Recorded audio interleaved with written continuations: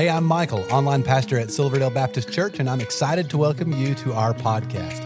Now, after you listen to this episode, I hope you'll stick around for just a moment. I'll be sharing about some resources we have for you, as well as a few things going on at Silverdale right now that we would love for you to be a part of. Now, I really hope this podcast is just what you need today to help you in your relationship with Jesus.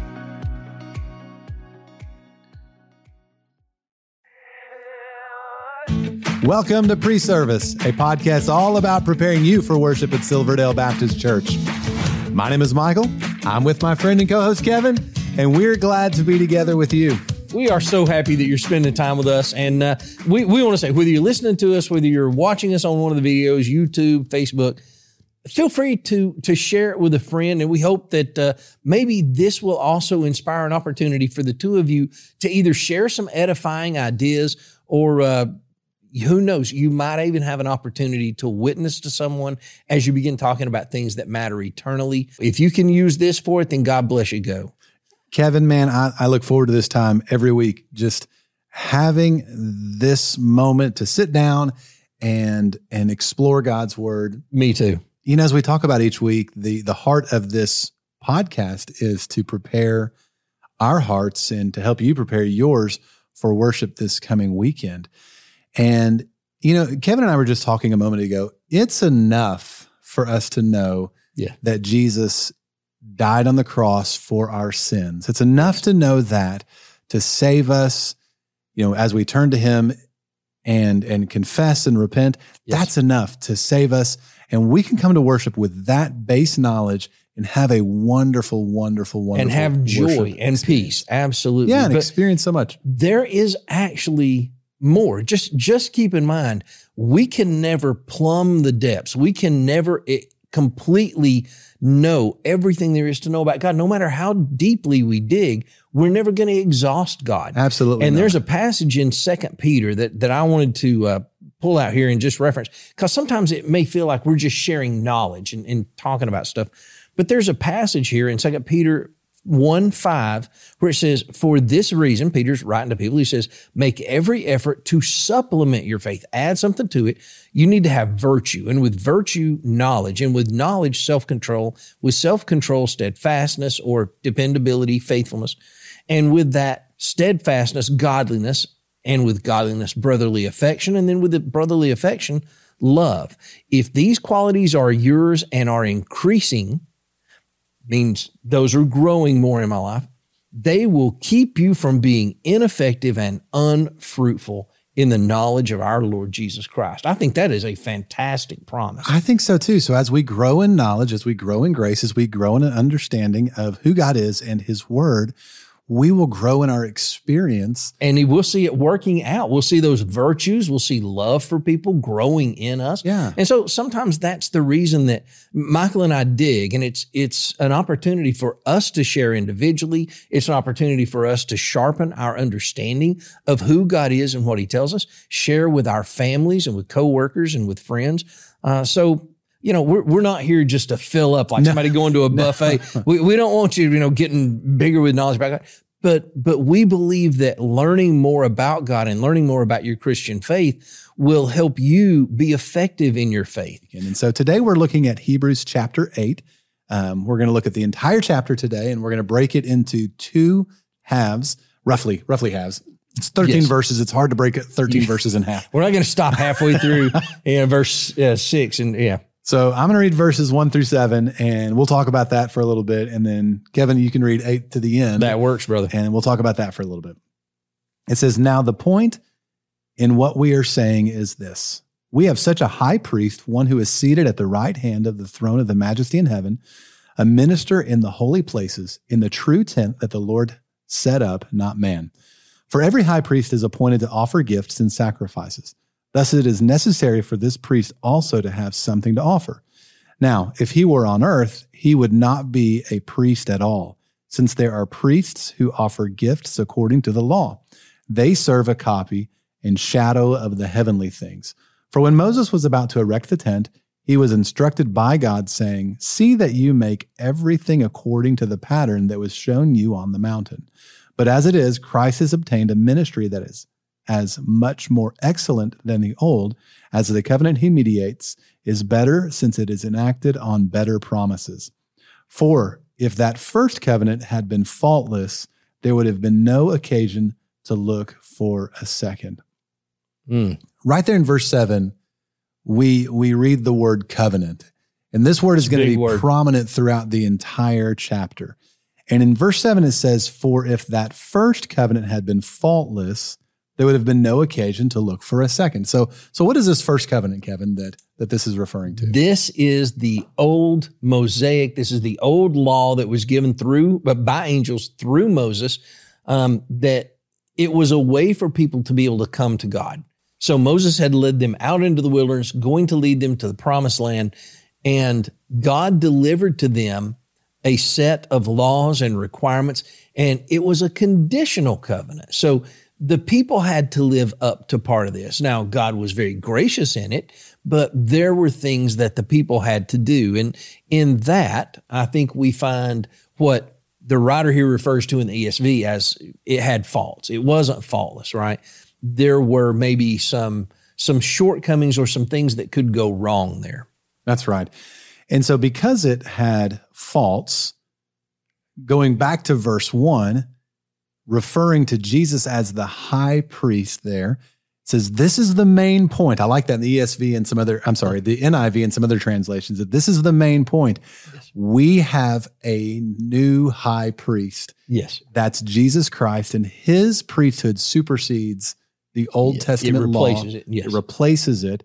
And he's a different kind of priest. We talked about this in chapter 7 and some other passages. He is a kingly priest. In verse 1, it says that he is seated at the right hand. Well, priests weren't seated in the Old Testament. They were very busy actively doing things, but our priest is seated at the right hand of the throne. So he was a kingly priest. And as believers in Jesus today, we can enjoy every benefit that comes with him being our high priest. And man, that gets me excited. Yes, that work of the sacrifice has already been perfected, right? He is still, however, our mediator. It says down here in verse 6, it refers to the covenant that he mediates. He's our mediator.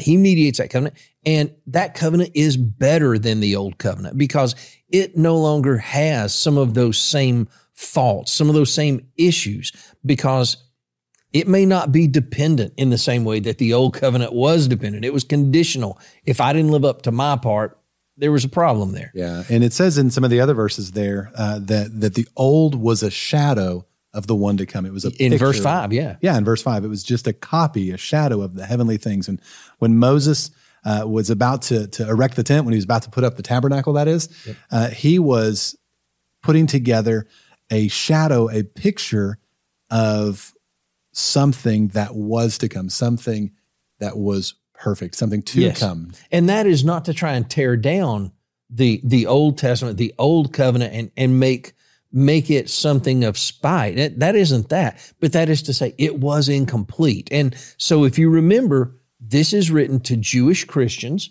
who were considering going back to something. And as Pastor Tony has said multiple times, why would you accept the fake when you have the genuine? And so right now, so far in chapter 8, we've talked a lot about the old covenant, right? But we have the genuine covenant that the old covenant was just kind of a shadow copy of. It was an idea to teach people about it, but now we have the new covenant. So let's start in verse 8 and read down through here. For he finds fault with them when he says, behold, the days are coming, declares the Lord, when I will establish a new covenant with the house of Israel and with the house of Judah, not like the covenant that I made with their fathers on the day when I took them by the hand to bring them out of the land of Egypt.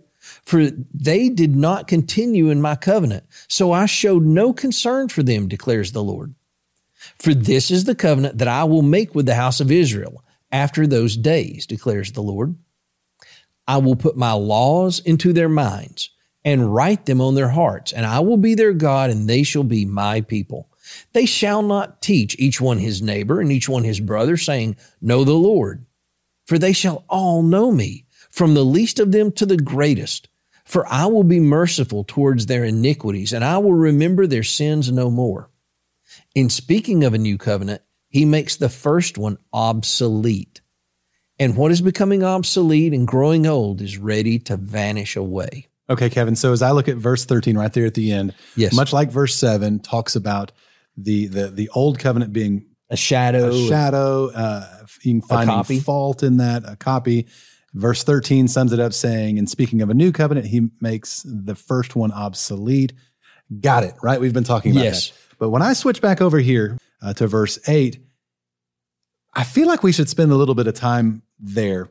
It Yes. says, for he finds fault with them when he says, behold, the days are coming, declares the Lord, when I will establish a new covenant. What is he talking about here, finding fault with them? Well, because in the old covenant, this is what I think, and I think we've talked about this, and hopefully this will help. In the old covenant, part of that covenant was conditional upon the people, right? They had to come to God. They had to seek God in a manner that he laid out. They had to offer repeated sacrifices. It wasn't like there was a sacrifice and then they were covered under it. They had to come back continually. The whole nation had a day where the chief priest, the high priest, would make offering for himself and also for the whole nation. That whole thing, when he says he finds fault with them, it's because as they're part of the covenant, they failed.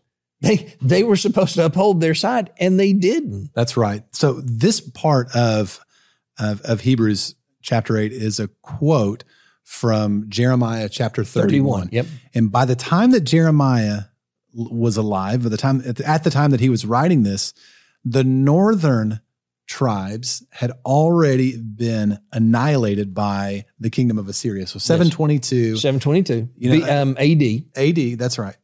So that would have been 722 years before Jesus. I'm sorry. You're right, BC. Yeah. BC, 80. Yeah. Boy, we botched that, didn't they? Yeah, I missed that one. 722 Yeah. BC. BC. All right, the Assyrians came in and had wiped out the northern kingdom. Remember, the kingdom had split into two. Yes. The northern kingdom never followed God again. And at this point, by the time Jeremiah was writing, the southern kingdom wasn't doing any better. They had, as verse 9 says, they did not continue in my covenant. They had lived in rebellion, and because of their rebellion, the Babylonians had come in and had taken a number into captivity. They were living in exile away from the land. Not too long after this, the temple itself would be destroyed and there wouldn't be a place to go and offer the sacrifices that the people were used to. All of this was pointing to the fact that the old covenant was not sufficient. The people could not live up to their end. They, as again, verse 9, for they did not continue in my covenant, and so he showed no concern for them, declares the Lord. But thank God, the covenant we're in, if you go back to the beginning of verse 9, you'll see that the covenant he says he's going to establish is not like that covenant. That's right. That's right.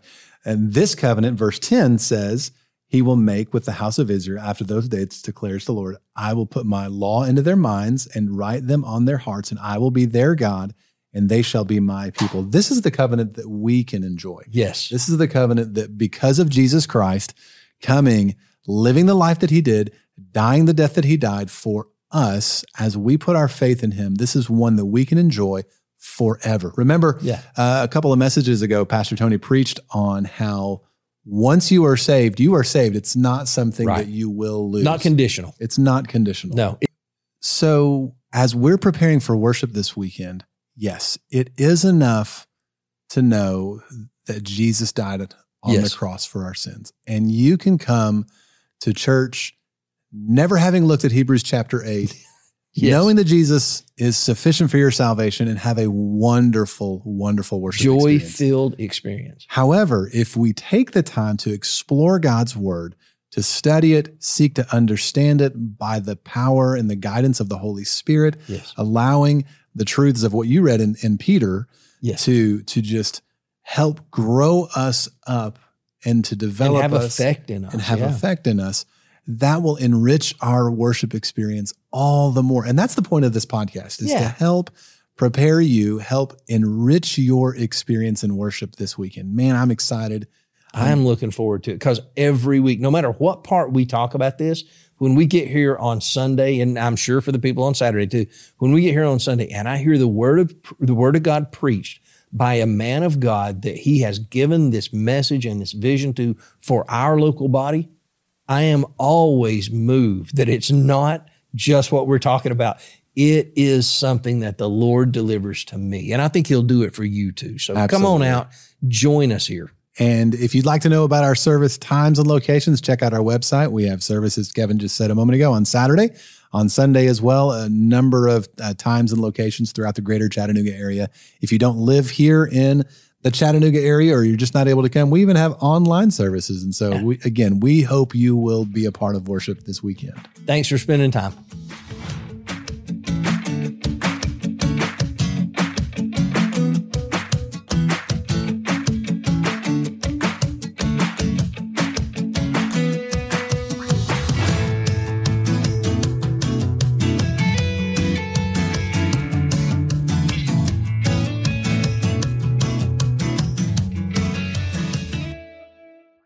Well, I hope this was helpful to you. If while listening, you realized you need to take the next step in your relationship with Jesus, we would love to help you with that. You can connect with us by clicking the link in the show notes to our website and then clicking the Connect Card button. In our weekend worship services, we are in a sermon series called The 7 Commands of Christ. Jesus gave dozens of commands, and as followers of Jesus, we should obey all of them. Over the next several weeks, we are focusing on 7 that will change your life. We would love for you to join each week at one of our campuses, or you can attend online. You will find service times by clicking the link in the show notes to our website. You know, there's so many ways for you to get involved and be a part of what God is doing here at Silverdale, and we really want you to feel welcome and a part. So please, stay connected. Be sure to like and follow us on the different social media accounts. You'll find all the links in the show notes of this episode. And lastly, help us spread the word about this podcast. Take a moment to share this episode with your family and friends. Again, we appreciate you listening and hope you will join us again next time.